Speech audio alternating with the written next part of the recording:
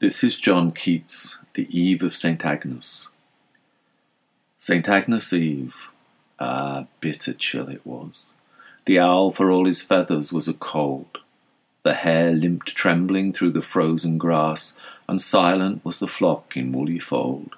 Numb were the beadman's fingers while he told his rosary, and while his frosted breath, like pious incense from a censer old, seemed taking flight for heaven without a death, past the sweet Virgin's picture, while his prayer he saith. His prayer he saith, this patient holy man, then takes his lamp and riseth from his knees, and back returneth meagre barefoot one among the chapel aisle by slow degrees. The sculptured dead on either side seem to freeze, imprisoned in black purgatorial rails, knights, ladies, praying in dumb oratories. He passeth by, and his weak spirit fails to think how they may ache in icy hoods and mails. Northward he turneth through a little door, and scarce 3 steps ere music's golden tongue flattered to tears this aged man and poor. But no, already had his death bell rung, the joys of all his life were said and sung, his was harsh penance on St. Agnes' Eve. Another way he went, and soon among rough ashes sat he for his soul's reprieve, and all night kept awake, for sinners' sake to grieve. That ancient beadsman heard the prelude soft, and so it chanced, for many a door was wide from hurry to and fro. Soon up aloft the silver snarling trumpets 'gan to chide, the level chambers ready with their pride were glowing to receive 1,000 guests.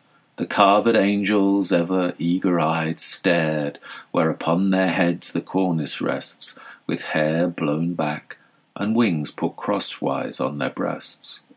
At length burst in the argent revelry, with plumed tiara and all rich array, numerous as shadows haunting fairily, the brain new stuffed in youth with triumphs gay of old romance.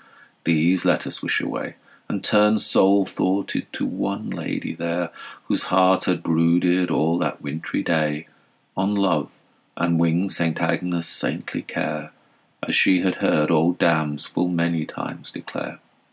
They told her how upon St. Agnes' Eve young virgins might have visions of delight, and soft adoring from their loves received upon the honeyed middle of the night, if ceremonies due they did aright, as, supperless to bed they must retire, and couch supine their beauties lily-white, nor look behind, nor sidewards, but require of heaven with upward eyes for all that they desire. Full of this whim was thoughtful Madeline, the music yearning like a god in pain she scarcely heard. Her maiden eyes divine fixed on the floor, saw many a sweeping train pass by. She heeded not at all, in vain came many a tiptoe amorous cavalier, and back retired. Not cooled by high disdain, but she saw not, her heart was otherwhere. She sighed for Agnes' dream, the sweetest of the year. She danced along with vague, regardless eyes, anxious her lips, her breathing quick and short. The hallowed hour was near at hand.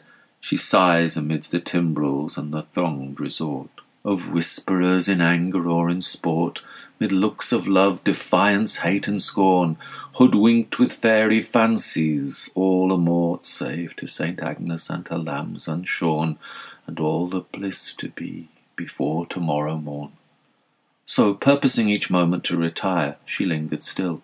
Meantime, across the moors had come young Porphyro with heart on fire for Madeline. Beside the portal doors, buttressed from moonlight, stands he, and implores all saints to give him sight of Madeline, but for one moment in the tedious hours, that he may gaze and worship all unseen, perchance speak, kneel, touch, kiss. In sooth, such things have been. He ventured in, let no buzzed whisper tell, all eyes be muffled, or 100 swords will storm his heart, love's feverous citadel. For him those chambers held barbarian hordes, hyena foemen and hot-blooded lords, whose very dogs with execrations howl against his lineage. Not one breast affords him any mercy in that mansion foul. save one old beldame, weak in body and in soul. Ah, happy chance! The aged creature came shuffling along with ivory-headed wand, to where he stood, hid from the torch's flame, behind a broad hall pillar, far beyond the sound of merriment and chorus bland. He startled her, but soon she knew his face and grasped his fingers in her palsied hand, saying, "Mercy, Porphyro, hide thee from this place. They are all here tonight, the whole bloodthirsty race. Get hence, get hence! There's dwarfish Hildebrand. He had a fever latent in the fit. He cursed thee and thine, both house and land. Then there's that old Lord Morris, not a whit more tame for his grey hairs. Alas me, flit! Flit like a ghost away. Ah, gossip dear, we're safe enough. Here in this armchair sit and tell me how.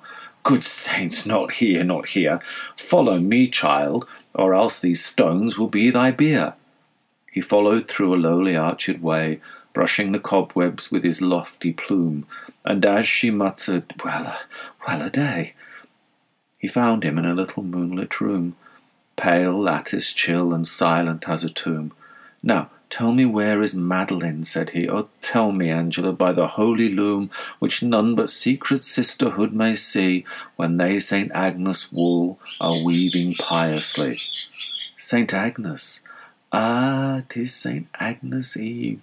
Yet men will murder upon holy days. Thou must hold water in a witch's sieve, and be liege lord of all the elves and fays to venture so. It fills me with amaze to see thee, Porphyro. St. Agnes' Eve! God's help, my lady fair, the conjurer plays this very night. Good angels her deceive. But let me laugh a while, I've mickle time to grieve. Feebly she laugheth in the languid moon, while Porphyro upon her faith doth look, like puzzled urchin on an aged crone, who keepeth closed a wondrous riddle book. A spectacle she sits in chimney nook. But soon his eyes grew brilliant when she told her lady's purpose, and he scarce could brook tears at the thought of those enchantments cold, and Madeline asleep in lap of legends old. Sudden a thought came like a full-blown rose, flushing his brow, and in his pained heart made purple riot. Then doth he propose a stratagem that makes the beldam start. "A cruel man and impious thou art. Sweet lady, let her pray and sleep and dream, alone with her good angels, far apart from wicked men like thee. Go, go! I deem thou canst not surely be the same that thou didst seem." "I will not harm her." "By all saints I swear," quoth Porphyro. "Oh, may I ne'er find grace when my weak voice shall whisper its last prayer, if one of her soft ringlets I displace, or look with ruffian passion in her face. Good Angela, believe me by these tears, or I will, even in a moment's space, awake with horrid shout my foemen's ears, and beard them, though they be more fanged than wolves and bears." "Ah, why wilt thou affright a feeble soul, a poor weak palsy-stricken churchyard thing, whose passing bell may ere the midnight toll, whose prayers for thee each morn and evening were ne'er missed?" Thus plaining, doth she bring a gentler speech from burning Porphyro, so woeful and of such deep sorrowing, that Angela gives promise she will do whatever he shall wish, betide her weal or woe. Which was to lead him, in close secrecy, even to Madeline's chamber, and there hide him in a closet, of such privacy that he might see her beauty unespied, and win perhaps that night a peerless bride, while legion fairies paced the coverlet, and pale enchantment held her sleepy-eyed. Never on such a night have lovers met, since Merlin paid his demon all the monstrous debt. "It shall be as thou wishest," said the dame. "All cates and dainties shall be stored there. Quickly on this feast night by the tambour frame her own lute thou wilt see. No time to spare, for I am slow and feeble, and scarce dare on such a catering trust my dizzy head. Wait here, my child, with patience, kneel in prayer the while. Thou must needs the lady wed, or may I never leave my grave among the dead." So saying, she hobbled off with busy fear. The lover's endless minutes slowly passed. The dame returned and whispered in his ear to follow her, with aged eyes aghast from fright of dim espial. Safe at last, though many a dusky gallery, they gained the maiden's chamber, silken, hushed, and chaste, where Porphyro took covert, pleased amain. His poor guide hurried back with agues in her brain. Her faltering hand upon the balustrade, old Angela was feeling for the stair, when Madeline, St. Agnes' charmed maid, rose like a mission spirit unaware. With silver tapers light and pious care, she turned, and down the aged gossip led to a safe level matting. Now prepare, young Porphyro, for gazing on that bed. She comes again, like ring-dove frayed and fled. Out went the taper as she hurried in. Its little smoke in pallid moonshine died. She closed the door, she panted, all akin to spirits of the air and visions wide, no uttered syllable or woe betide. But to her heart was voluble, paining with eloquence her balmy side, as though a tongueless nightingale should dwell, her throat in vain and die, heart stifled in her dell. A casement high and triple arch there was, all garlanded with carven imageries of fruits and flowers and bunches of knot grass, and diamonded with panes of quaint device. Innumerable of stains and splendid dyes, as are the tiger moth's deep damask wings, and in the midst, mongst thousand heraldries and twilight saints and dim emblazonings, a shielded scutcheon blushed with blood of queens and kings. Full on this casement shone the wintry moon, and threw warm gules on Madeline's fair breast, as down she knelt for heaven's grace and boon. Rose bloom fell on her hands together pressed, and on her silver cross soft amethyst, and on her hair a glory like a saint. She seemed a splendid angel newly dressed, save wings for heaven. Porphyro grew faint. She knelt, so pure a thing, so free from mortal taint. Anon his heart revives. Her vespers done, of all its wreathed pearls her hair she frees, unclasps her warmed jewels one by one, loosens her fragrant bodice. By degrees her rich attire creeps rustling to her knees. Half hidden, like a mermaid in seaweed, pensive awhile she dreams awake, and sees, in fancy, fair St. Agnes in her bed, but dares not look behind, or all the charm is fled. Soon, trembling in her soft and chilly nest, in sort of wakeful swoon, perplexed she lay, until the poppied warmth of sleep oppressed her soothed limbs, and soul fatigued away. Flown, like a thought, until the morrow morn, blissfully havened both from joy and pain, clasped like a missile where swart Paynims pray, blinded alike from sunshine and from rain, as though a rose should shut and be a bud again. Stolen to this paradise, and so entranced, Porphyro gazed upon her empty dress, and listened to her breathing, if it chanced to wake into a slumberous tenderness, which when he heard, that minute did he bless, and breathed himself.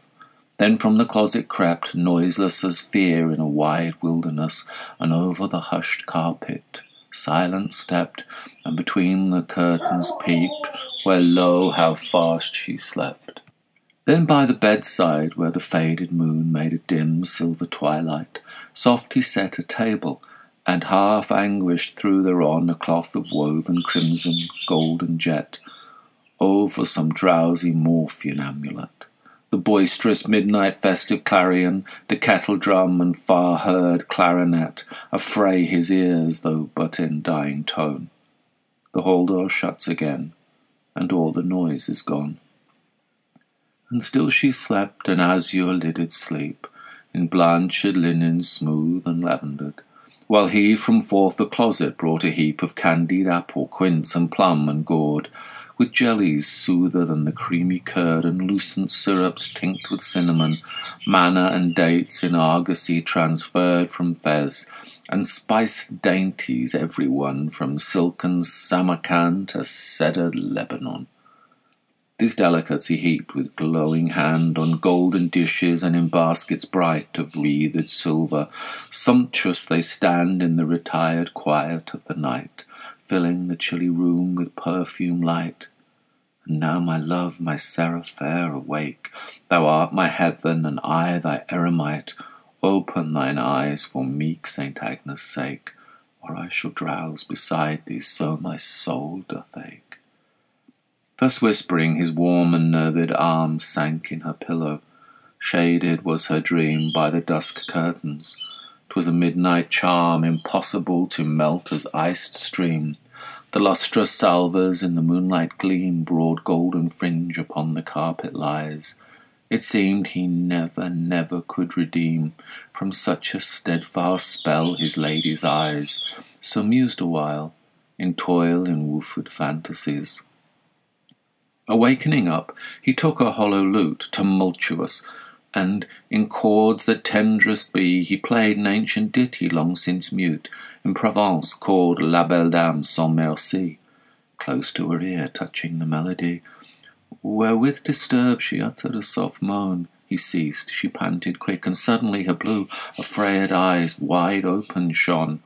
Upon his knees he sank, pale as smooth sculptured stone. Her eyes were open, but she still beheld, now wide awake, the vision of her sleep. There was a painful change that nigh expelled the blisses of her dream so pure and deep, at which fair Madeline began to weep and moan forth witless words with many a sigh, while still her gaze on Porphyro would keep, who knelt with joined hands and piteous eye, fearing to move or speak, she looked so dreamily. "Ah, Porphyro," said she, "but even now thy voice was at sweet tremble in mine ear, made tunable with every sweetest vow, and those sad eyes were spiritual and clear. How changed thou art! How pallid, chill, and drear! Give me that voice again, my Porphyro, those looks immortal, those complainings dear.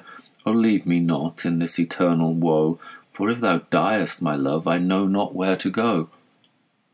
Beyond a mortal man impassioned far at these voluptuous accents, he arose, ethereal, flushed, and like a throbbing star seen with the sapphire heaven's deep repose. Into her dream he melted, as the rose blendeth its odour with the violet. Solution sweet. Meantime the frost wind blows like love's alarum, pattering the sharp sleet against the window panes. St. Agnes' moon hath set. 'Tis dark, quick pattereth the floor-blown sleet. This is no dream, my bride, my Madeline. 'Tis dark, the iced gusts still rave and beat. No dream, alas, alas, and woe is mine. Porphyro will leave me here to fade and pine. Cruel, what traitor could thee hither bring? I curse not, for my heart is lost in thine. Though thou forsakest a deceived thing, a dove forlorn and lost with sick unpruned wing. My Madeline, sweet dreamer, lovely bride, say, may I be for aye thy vassal blest, thy beauty's shield, heart-shape and vermeil-dyed? Our silver shrine, here will I take my rest, after so many hours of toil and quest, a famished pilgrim, saved by miracle. Though I have found, I will not rob thy nest, saving of thy sweet self, if thou think'st well to trust fair Madeline to no rude infidel. Hark, 'tis an elfin storm from fairy land, of haggard seeming, but a boon indeed. Arise, arise, the morning is at hand, the bloated wassailers will never heed. Let us away, my love, with happy speed. There are no ears to hear or eyes to see, drowned all in Rhenish and the sleepy mead. Awake, arise, my love, and fearless be, for o'er the southern moors I have a home for thee. She hurried at his words, beset with fears, for there were sleeping dragons all around, at glaring watch, perhaps with ready spears. Down the wide stairs a darkling way they found. In all the house was heard no human sound. A chain-drooped lamp was flickering by each door. The arras, rich with horseman, hawk, and hound, fluttered in the besieging wind's uproar, and the long carpets rose along the gusty floor. They glide like phantoms into the wide hall, like phantoms to the iron porch they glide, where lay the porter in uneasy sprawl. with a huge empty flagon by his side. The wakeful bloodhound rose and shook his hide, but his sagacious eye an inmate knows. By one and one the bolts full easy slide, the chains lie silent on the foot-worn stones, the key turns, and the door upon its hinges groans. And they are gone. Aye, ages long ago these lovers fled away into the storm. That night the Baron dreamt of many a woe, and all his warrior guests, with shade and form of witch and demon and large coffin worm, were long benightmared. Angela the old died, palsy twitched, with meagre face deformed. The beadsman, after 1,000 aves told, for aye unsought for slept among his ashes cold.